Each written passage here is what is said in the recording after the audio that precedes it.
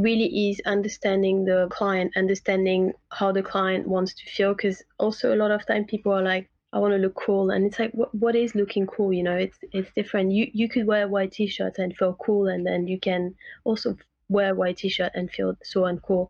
So it's kind of like this psychological work behind where you have to listen to the client, identify their needs and how to make them feel good. Because at the end of the day, the clothes are here to make you feel good.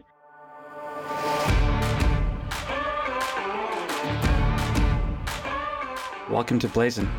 This week, I'm talking to Adele Canny, who's a fashion stylist based in London.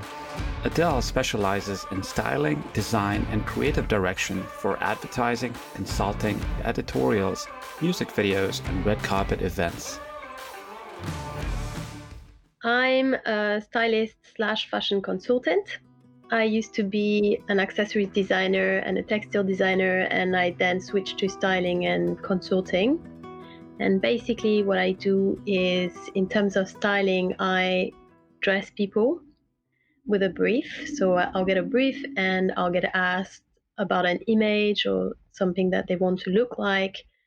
And I basically help them achieve this goal. And then I also help a commercial client understand how they can sell more, what type of looks they should do in order to sell to a certain target, and also to understand what is the DNA of their clients or the DNA of the brand.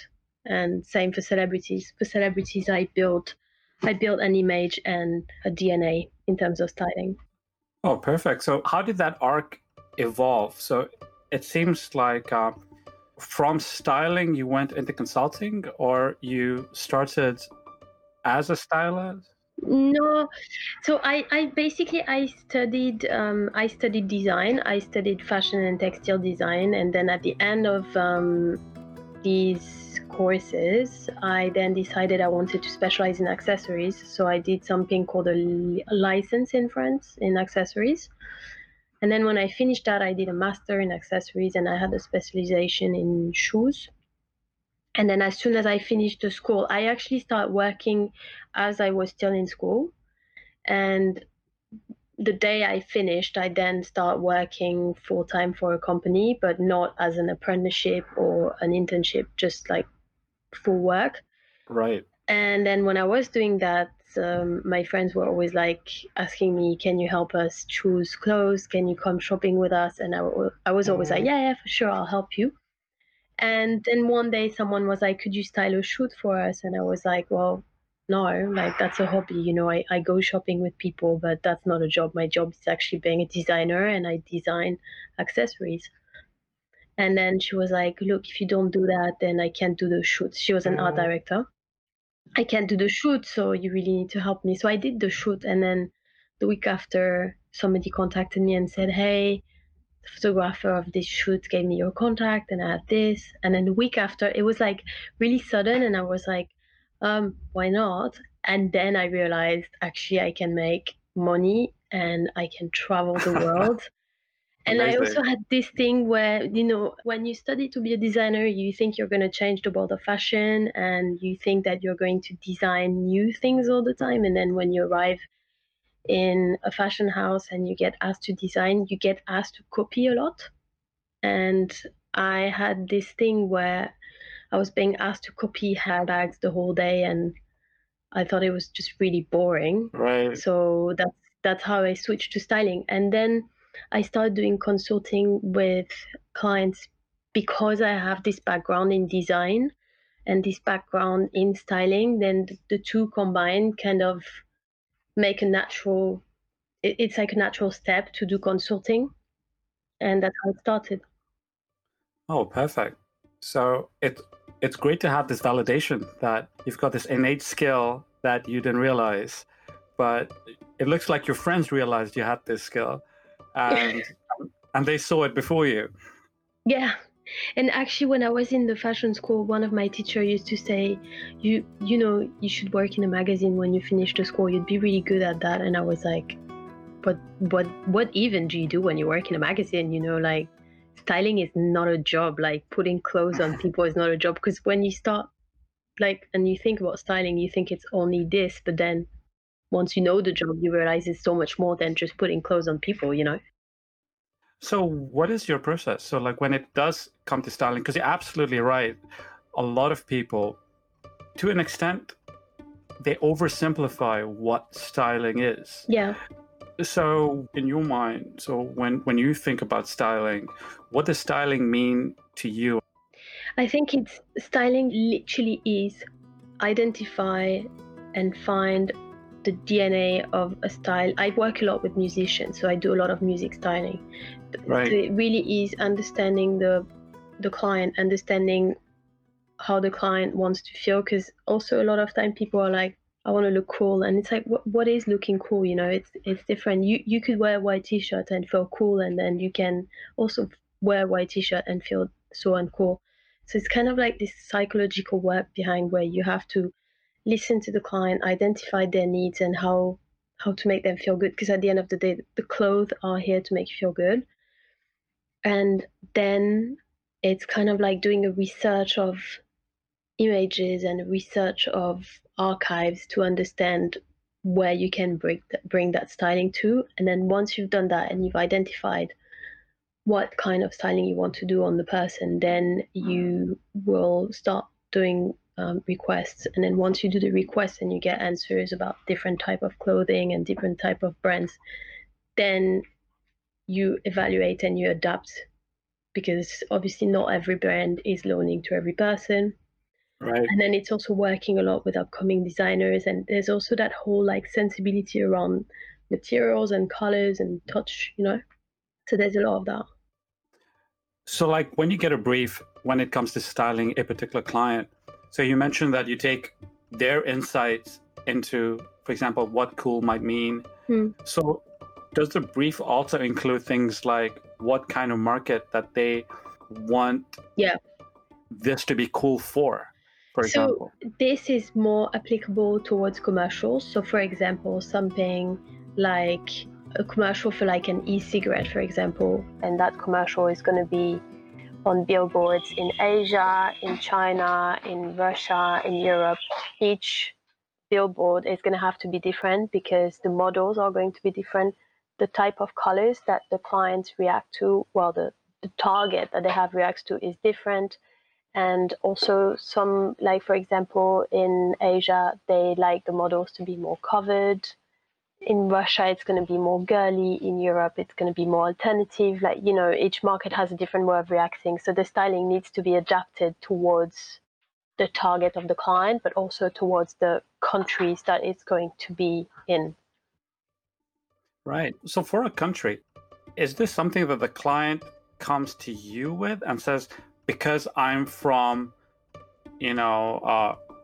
Russia, so that's why I'm expecting it to be more feminine, or is this something that's based on your own research and your own techniques? No. So for example, if a client comes and they explain that they have billboards going in different countries, then we automatically assume that each country is going to have, each side of the world, it's going to have a different vibe.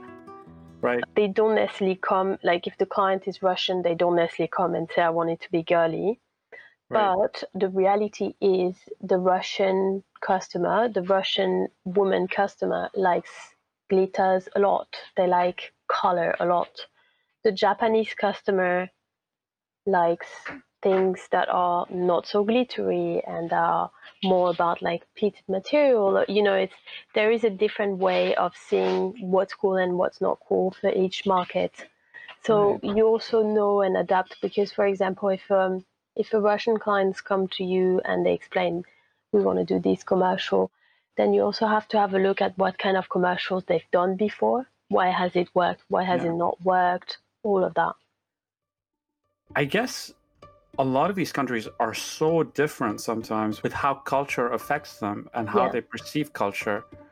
It's probably quite complex to research into and determine where an ad is playing, what is considered appropriate for a particular country. Well, the good thing is that when we do ad, obviously it's not just myself. You have like a creative agency, you have the commercial agent, you have the art director. There's a whole team behind it. So it's not me just thinking, oh, it should be like this or like that. It's a process of back and forth with the client, with the agency, with the creative, and we all take part in that. And also the agency helps a lot. The creative agency, the art director, they are very clear in towards what they want in general. Right. So it's not like you can come up with an idea and run with it. No, you can sometimes, but not always. You give your input. Yeah, because they might come and say, oh, we can't do that because, we'll insult this particular group of people. So it's about this back and forth, but sometimes you would want to take that and use it in a constructive way. So it's this conversation that you have back and forth within the team to create the appropriate image that you feel is respectful to the culture, but also represents the client appropriately. Exactly, and it also has to appeal to the target that they want to appeal to, and that's the main thing.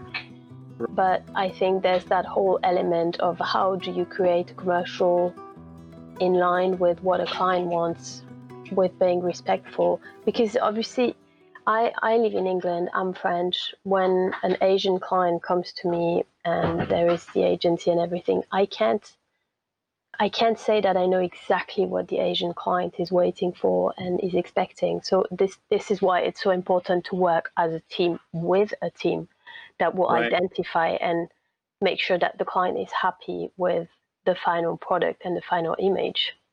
So on the day in which, since we're talking about ads, the actual ad is being filmed or where they're taking photos for the particular ad.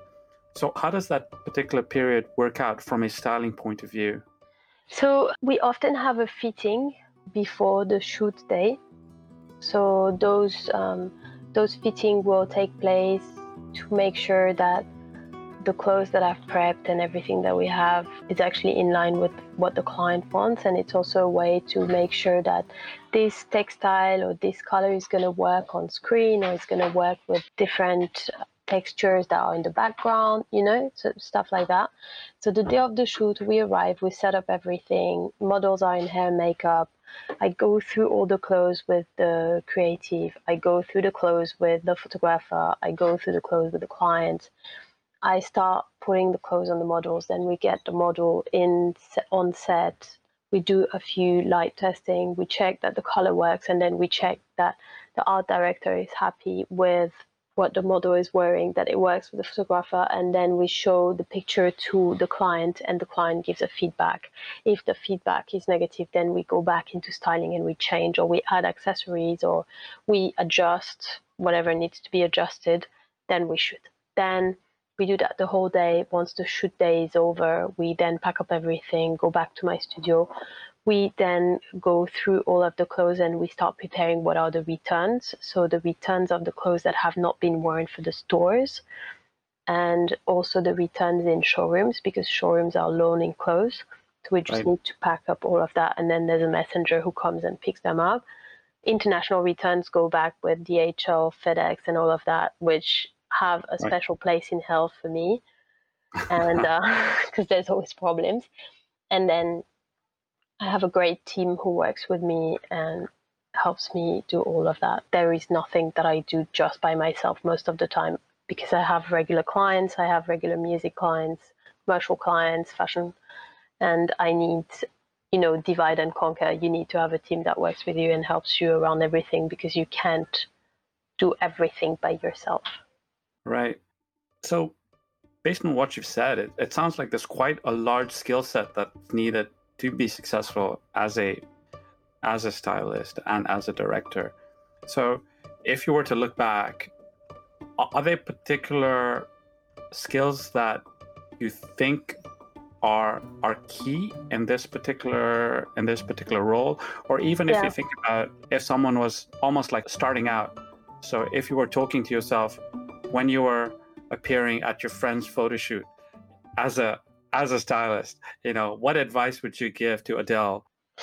It's funny because the advice that I would give myself 12 years ago is very different to the advice that I would give to someone who starts now. Because 12 years ago when I started, and also when I started as a designer, there was this kind of hierarchy where, your boss is your boss. And when you start, you need to learn. And we used to work a lot for free. And we used to work endless hours and that was normal. And now it's very different, like the rules have been put in place. People don't work for free like that anymore. And there's a lot more of regulations and stuff like that. My first shoot, when I showed up, I already showed up. I was supposed to shoot 4 looks and I showed up with 30 looks. And I still have this thing where I always want to have loads of options, and that's why clients book me. They always say she has a lot of options, so she always have something that works. And that's like a joke with my assistant, is always like, I think we're going to need more options.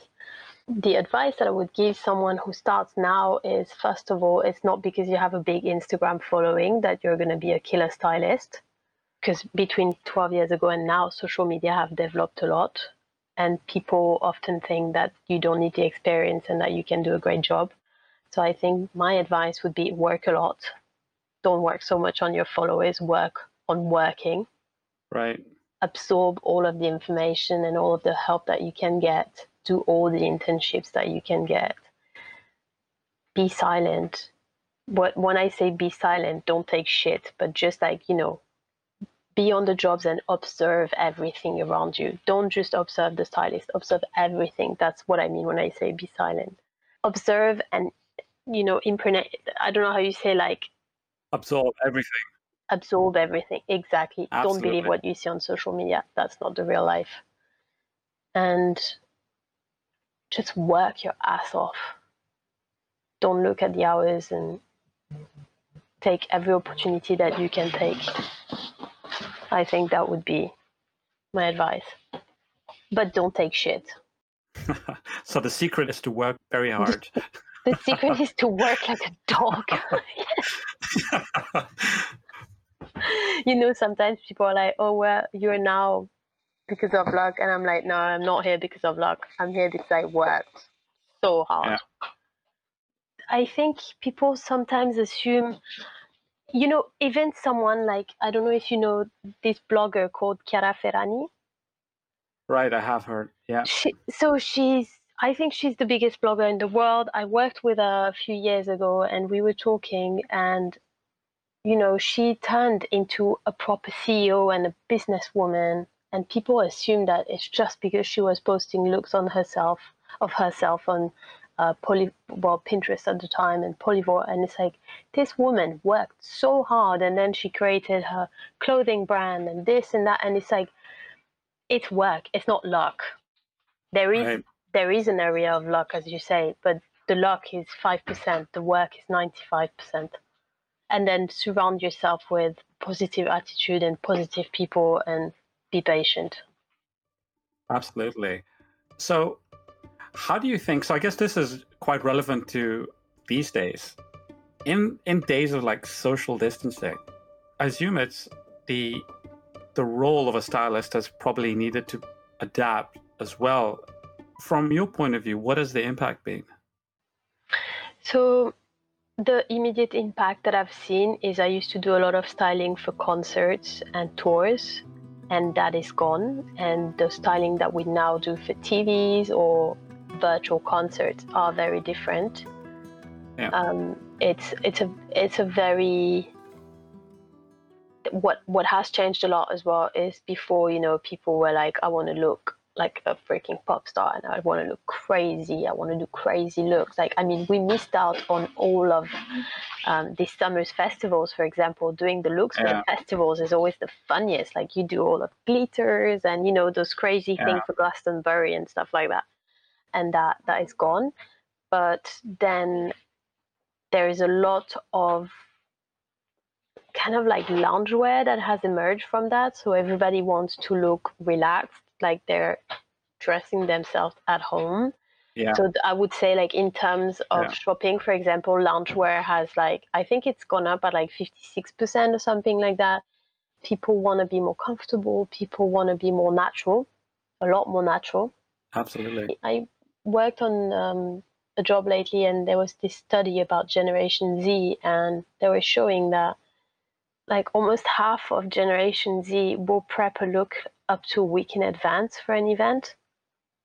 And they will like research the look, and like, they kind of have, their Instagram is kind of like a general mood board for their life in general. That was kind of like your online life. And then lockdown has kind of like pushed real life into online. So the online and the offline are now very blurry. And it's the same for styling, like everyday styling is mixed with performance styling. It's just a different way of seeing everything. But in general, before you were offline when you were home, and now you're home and you're online.